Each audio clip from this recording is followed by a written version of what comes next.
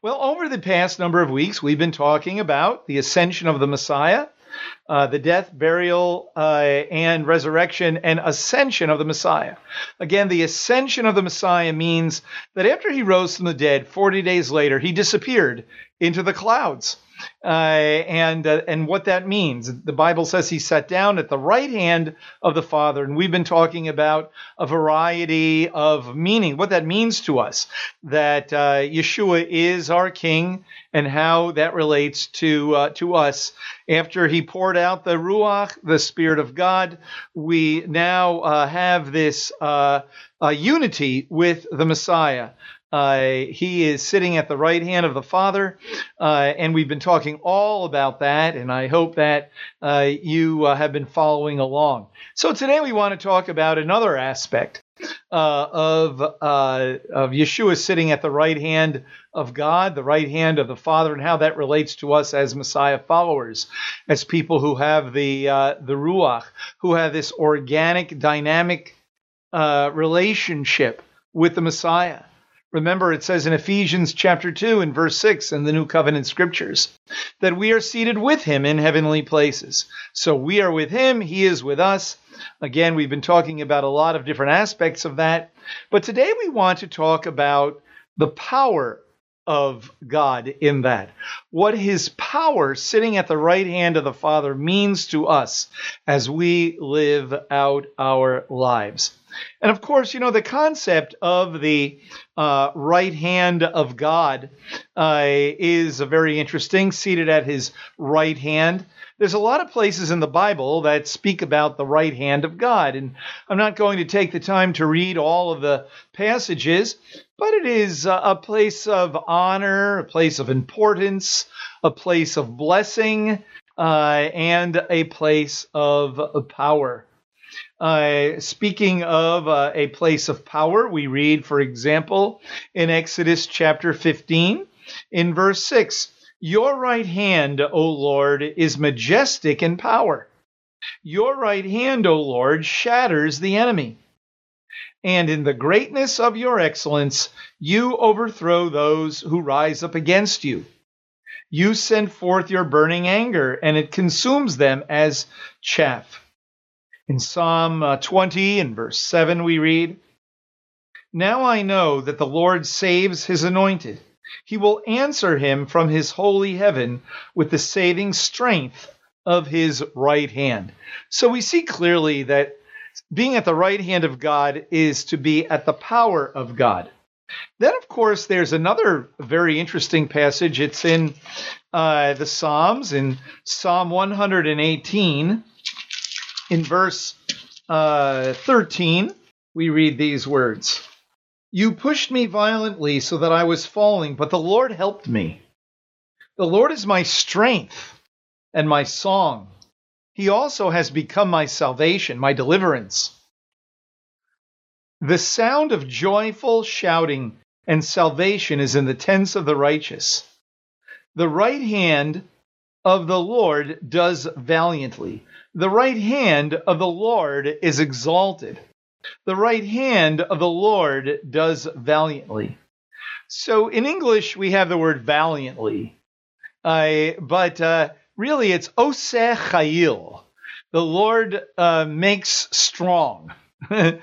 So we could say the right hand of the Lord makes strong or does strong things. And then it says, "I will not die, but live and tell of the works of the Lord." So clearly we see that the right hand of the Lord is a place of strength. The right hand of the Lord is a place of strength. And you know, it's kind of interesting. I've been doing some studying on a course, an MSI course that I taught already last year, but I'm working on a little project related to it, and that is the Hebrew word chesed. And so it's rather interesting that, you know, when we translate the word, no matter how we translate it, love, loyal love, steadfast love, loving kindness, however we translate the word, there's a challenge to us because it's a little abstract. Whether we say, again, kindness or love or steadfast love, there's a question. So what does God do? What does he actually do to show the kindness, to show the loving kindness? And so it's rather interesting. I read an article not too long ago about the semantic range of the word chesed, which is usually translated as loving kindness. And usually when we talk about the range of words that mean kindness or loving kindness, we're thinking about loyal love, steadfast love, kindness, and so on. But the reality is that there's a whole other kind of set of words that describe what God actually does. Let me give you an example of what I'm talking about. In Psalm 21 and verse 7, we read, "For the king trusts in the Lord, and through the loving kindness of the Most High he will not be shaken." What does that mean? How is it that a king trusts in the Lord? What is his loving kindness that he won't be shaken? Just that God just loves the king and he won't be shaken? The thought of loving the king? Well, may I suggest that it's talking about strength, that loving kindness here equals strength, that the loyal love that God shows is his strength. We see it again in, for example, in Psalm 59, in verse 17.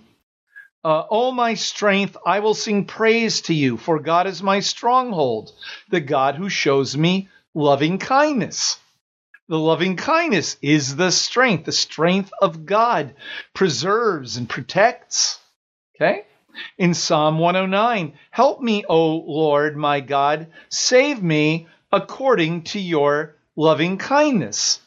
And so in all these verses, and in many, many, many other verses, we could say that the loving kindness that God shows has to do with his power in some way, and his strength of protecting or preserving, of saving. Even when we say, for example, God is abundant in chesed, abundant in loving kindness. He's abundant, yes, in his love. He's abundant in his power to forgive, his power to save, his power to protect. And so in a very interesting way, the loving kindness or the chesed of God, part of the range of words that describe the chesed of God has to do with his strength and his power. His power, again, to protect and to save. And so clearly, when we talk about Yeshua sitting at the right hand of the Father, he's demonstrating his loving kindness toward us in his strength and power that he exhibits toward us. And really, when we think about the power of God and the strength of God, I think of a passage like Ephesians chapter 1.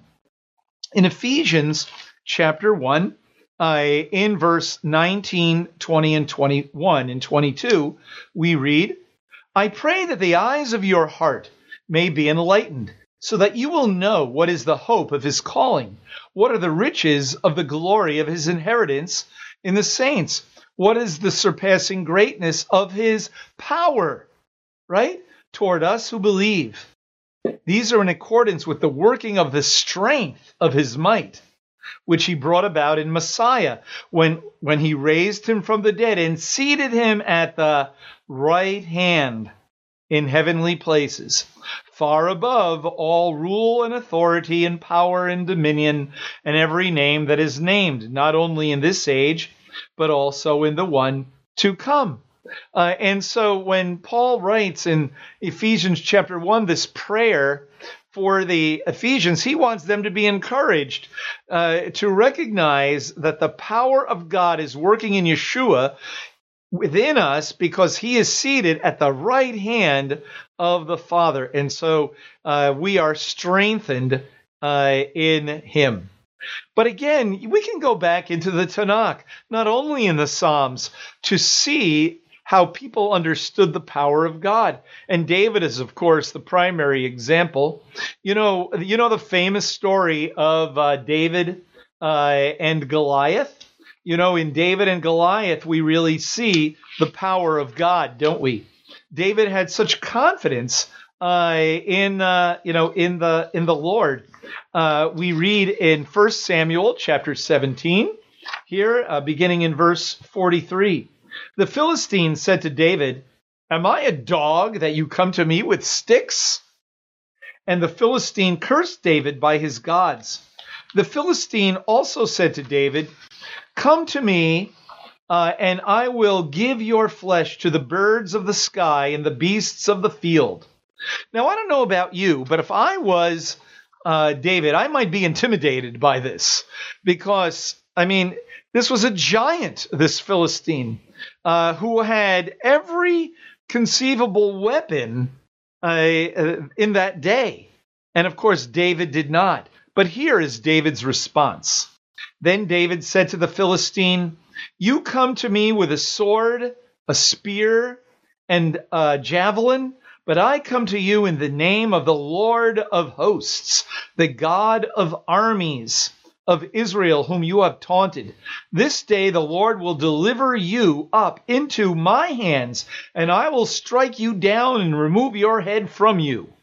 And I will give the dead bodies of the army of the Philistines this day to the birds of the sky and the wild beasts of the earth, that all the earth may know that there is a God in Israel, and that all this assembly may know that the Lord does not deliver by sword or by spear, for the battle is the Lord's, and he will give you into our hands." Wow. What a statement that David makes. He uses some very interesting phrases here.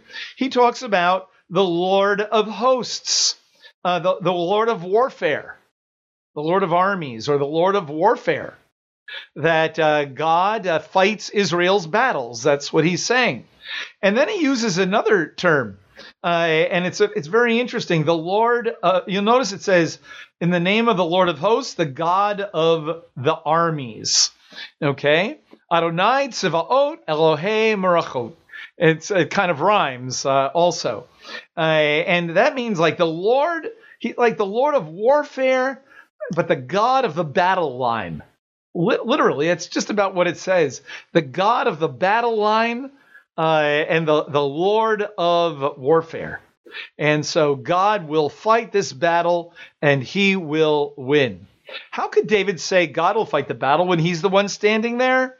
Because, like we said last week, God was with him and he was with the Lord, right? God had his back. God had his front. God was with him. God was his refuge. And interestingly, we might ask ourselves, how is it that David could say that? How is it that David could say with such confidence that God was his strength? Well, I think it's kind of interesting. If you go to Psalm 27, I think there's an answer. There's a hint here, and it really is, I think, very helpful to us. In Psalm 27, we read these words, beginning in the first verse. "The Lord is my light and my salvation. Whom shall I fear? The Lord is the defense of my life. Whom shall I dread? When evildoers came upon me to devour my flesh, my adversaries and my enemies, they stumbled and fell. Though a host encamp against me, my heart will not fear. Though war rise against me, in spite of this, I shall be confident."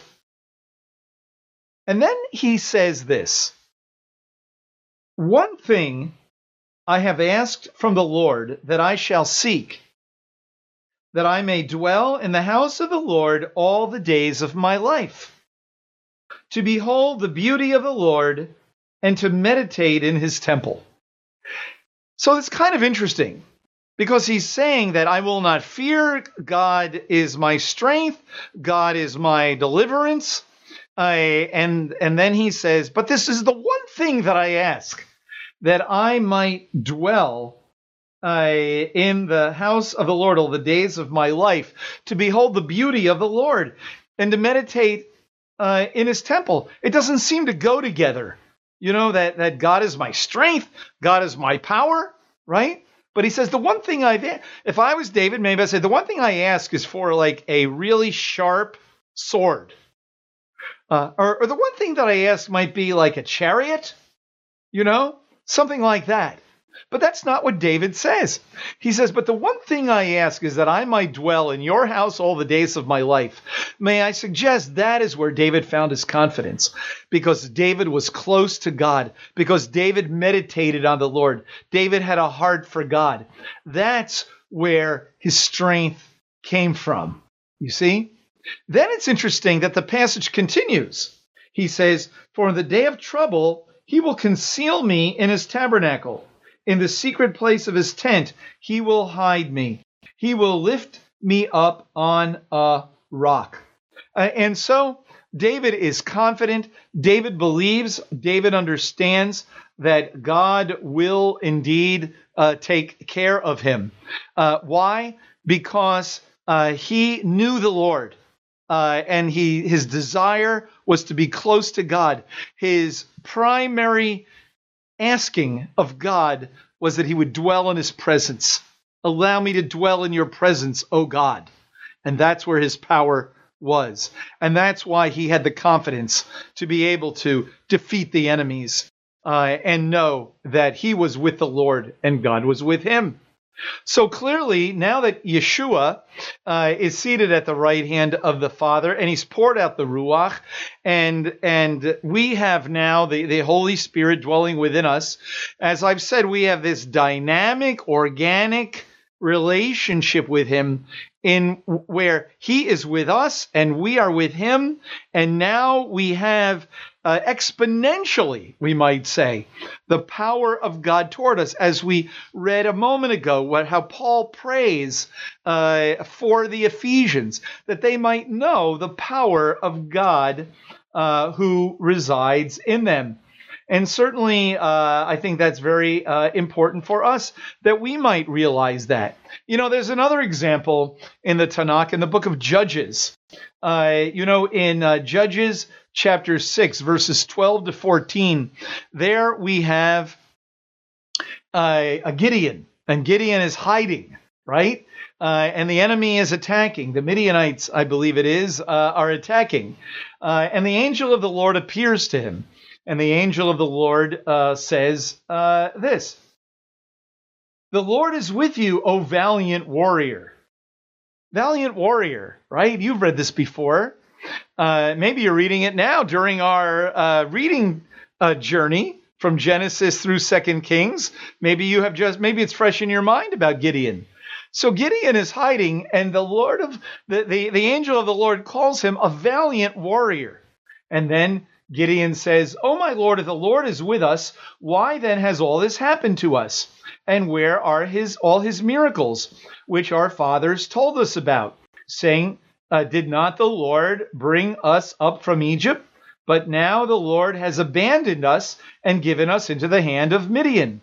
The Lord looked at him and said, "Go in this your strength and deliver Israel from the hand of Midian. Have I not sent you?" That's his strength, the power of God. God sent him. God is with him. He is with the Lord. That is his strength. But you see, Gideon needed to hear that. And we know, when you read the story, it's very interesting.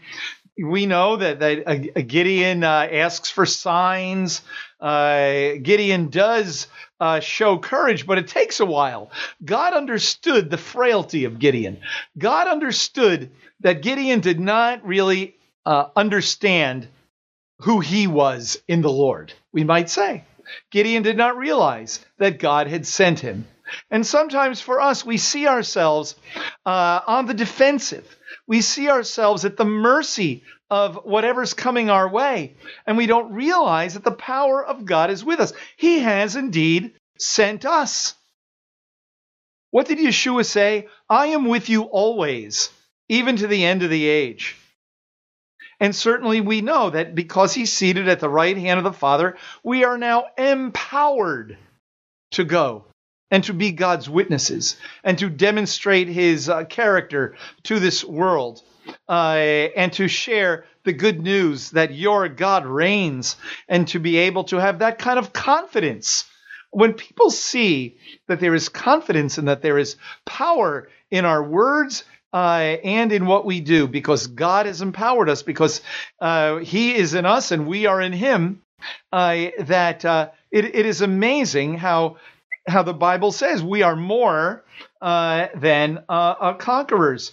And so in the book of Romans, don't we read that in Romans chapter 8? We read these words. All right. What then shall we say to these things? This is in verse 31 of Romans 8. If God is for us, who is against us? When he says that, if God is for us, who's against us? It's obviously a rhetorical question. If God is for us, what difference does it make who's against us? Is really what he's saying. He who did not spare his own son, but delivered him over for us all, how will he not also with him freely give us all things? Who will bring a charge against God's elect? God is the one who justifies. Who is the one who condemns? Messiah Yeshua is he who died, yes, rather who is raised, who is at the right hand of God, who also intercedes for us. Who will separate us from the love of Messiah? Will tribulation or distress or persecution or famine or nakedness or peril or sword? Nothing, in other words, can get in the way of God's love for us and God's empowerment of us and God's protection of us and his strength. And he says, but in all these things we overwhelmingly conquer through him who loved us. For I am convinced that neither death, nor life, nor angels, nor principalities, nor things present, nor things to come, nor power, nor height, nor depth, nor any other created thing will be able to separate us from the love of God, which is in Messiah Yeshua. Now, isn't it interesting? He says the love of God, the love of God, the love of God. But didn't we read a few minutes ago about the chesed of God, meaning the strength of God, how his loving kindness is manifested through strength and through power and protection? May I suggest that's what he means here. Through strength, through power and protection, we are enveloped in the love of God. And like the children of Israel in the wilderness, we will indeed reach our destiny no matter what happens to us. Does this mean that we're on easy street? Does this mean that therefore God will automatically take me out of any bad situation? No. I would encourage you, if you have a concordance at home, to look up the word endure in the New Covenant, in the English translation. Endure, to withstand, to be patient, to live through things, to get through it, right? Endurance, right? So it's very interesting. There's a number of passages in the New Covenant that talk about this. One of them is in 2 Corinthians, in 2 Corinthians chapter 6. This is the most personal letter that Paul writes, really, and he shares his heart. So in 2 Corinthians chapter 6, he says this, beginning in verse 4. In everything commending ourselves as servants of God, in much endurance, in afflictions, in hardships, in distresses, in beatings, in imprisonments, in tumults, in labors, in sleeplessness. Sleeplessness. Have you ever experienced sleeplessness? Maybe worry at night? You know, things are always worse at night, aren't they? You know? Enduring these kinds of things is in the power of God. He may not take it all away, but we will endure and we will be victorious even through these things. In sleeplessness, in hunger, in purity, in knowledge, in patience, in kindness, in the Holy Spirit, and so on. His point is that he endures all these things, right? We read where Paul encourages Timothy. He says to Timothy in 1 Timothy chapter 4 and verse 5, endure hardship. Endure hardship. He doesn't say just pray that it'll go away. Endure hardship. In 1 Peter, we read in chapter 2 these words. Beginning in verse 18. Servants, be submissive to your masters with all respect, not only to those who are good and gentle, but also to those who are unreasonable. For this finds favor, if for the sake of conscience toward God a person bears up under sorrows when suffering unjustly. For what credit is there if when you sin and are harshly treated, you endure it with patience? But if when you do what is right and suffer for it, you patiently endure it, this finds favor with God. If you read carefully, there are lots of verses about enduring tribulation, enduring troubles. And the point is you see, the power of God is in getting through this life. God does not take us out of this life, but we demonstrate the power of God by enduring difficulty. We may have all kinds of difficulties or enemies in our lives. Everything from health issues to failures that we think about in our lives, or problems just in life, problems in relationships or finances, whatever they may be. In the power of God, you will endure to the end. And your quality of your life, of who you are, can be joyful and victorious when our mind is set on things above, when we know that we are seated with Him in heavenly places. Another way we could say that perhaps is that we are seated with Him in powerful places because of our identity in the Messiah. You know, another great place is in 1 Corinthians chapter 13, in what sometimes we call the love passage, in 1 Corinthians chapter 13, in verse 7. What does love do? It bears all things.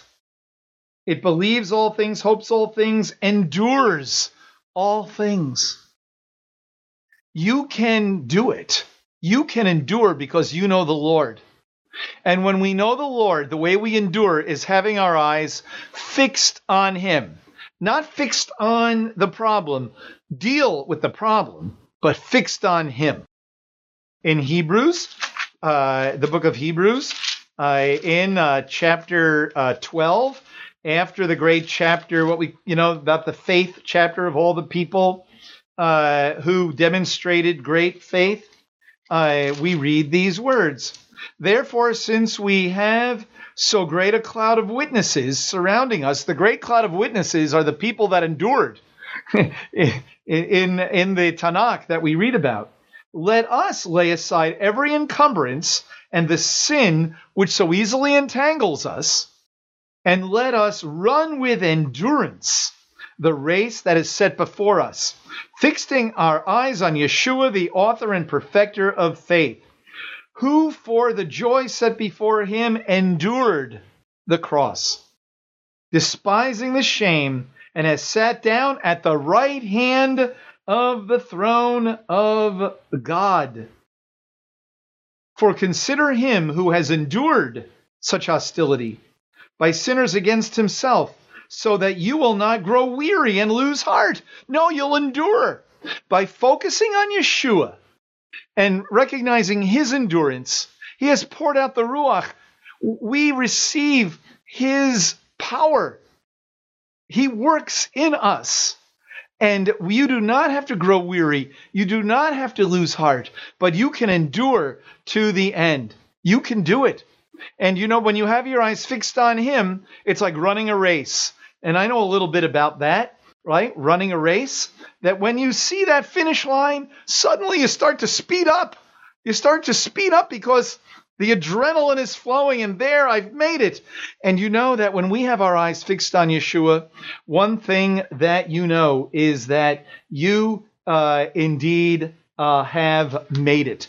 And so in him, you can be an overcomer. You can be an overcomer. God has shown you and me steadfast love, his chesed, his loving kindness. Yeshua is grace and truth, right? He is the loving kindness of God. He is the power of God. He is the strength of the Lord within us. And then finally, there is a passage first in 2 Timothy chapter 1. Paul is encouraging Timothy. Timothy is kind of down in the dumps at the beginning of 2 Timothy. And Paul is encouraging him. And he says, remember who you are. You do not have a spirit of fearfulness, a spirit of being afraid, a spirit of cowardice. But you have a spirit of power and of love and of right thinking. And we need to remember that. This all has to do with us seated with him in heavenly places at the right hand of the Father, in the place of power. See? And so then finally, Paul prays a prayer, again in Ephesians, but another prayer. And this also includes power.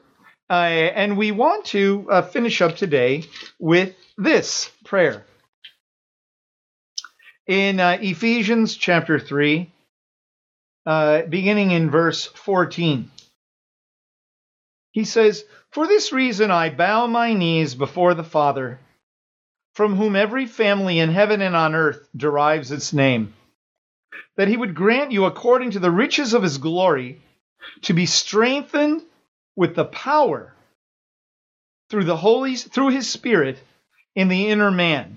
Let me stop there for a minute. He says that he would grant you according to the riches of his glory. When it says according to the riches of his glory, is there an end to the riches of the glory of God? No, there is no end. It is like a bottomless bowl, And so when he says, according to the riches of his glory, to be strengthened with power, endless power, through his Spirit in the inner man, so that Messiah may dwell in your hearts through faith. Now, let's stop there again. Strengthened with power through his Spirit in the inner man, so that you have the fortitude to endure. In another place, he says the outer man is decaying, but inwardly we're renewed every day.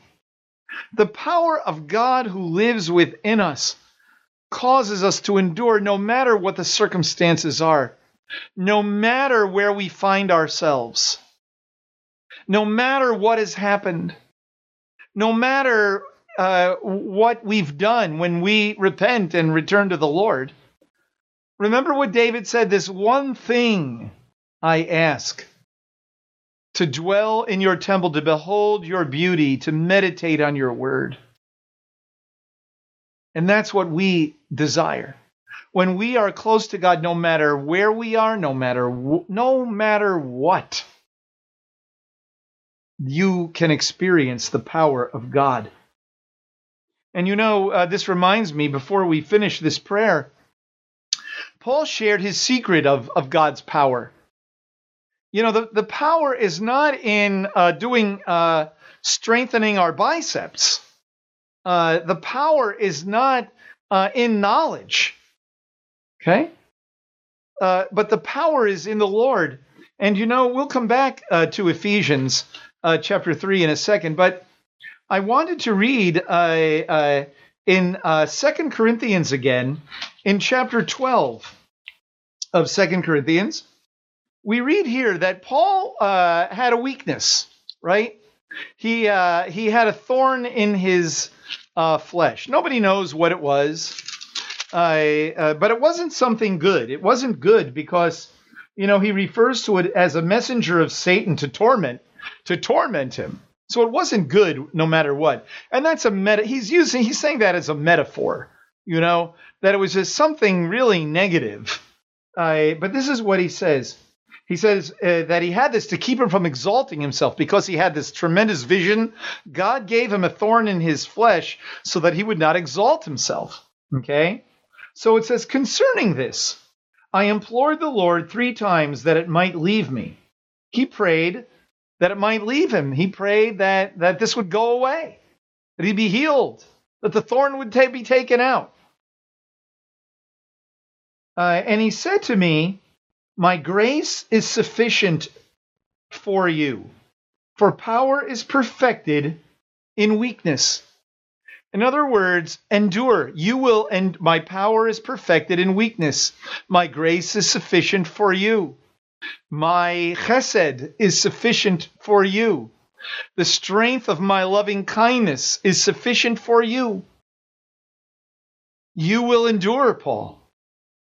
And in so enduring, my power will become evident, for power is perfected in weakness. Most gladly, therefore, I will rather boast about my weaknesses so that the power of Messiah may dwell in me. Therefore, I am well content with weaknesses, with insults, distresses, persecutions, difficulties, for Messiah's sake. For when I am weak, then I am strong. God understands our weaknesses. He understands our vulnerabilities. He understands our frailties. He knows our personality traits. He knew Gideon. Gideon, who was hiding, he says, "O valiant warrior." He understood Gideon's frailty, and Gideon became a valiant warrior. And so when he says, my grace is sufficient for you, power is perfected in weakness. Don't worry about your weaknesses, but inwardly recognize that the power of Messiah dwells in you, and he will demonstrate his power. It's not about you. It's about him. And so now going back to Ephesians in chapter 3, in this prayer, when we think about this, when he says, he prays that God would grant you, according to the riches of his glory, to be strengthened with power through his Spirit in the inner man. He says, because you're weak.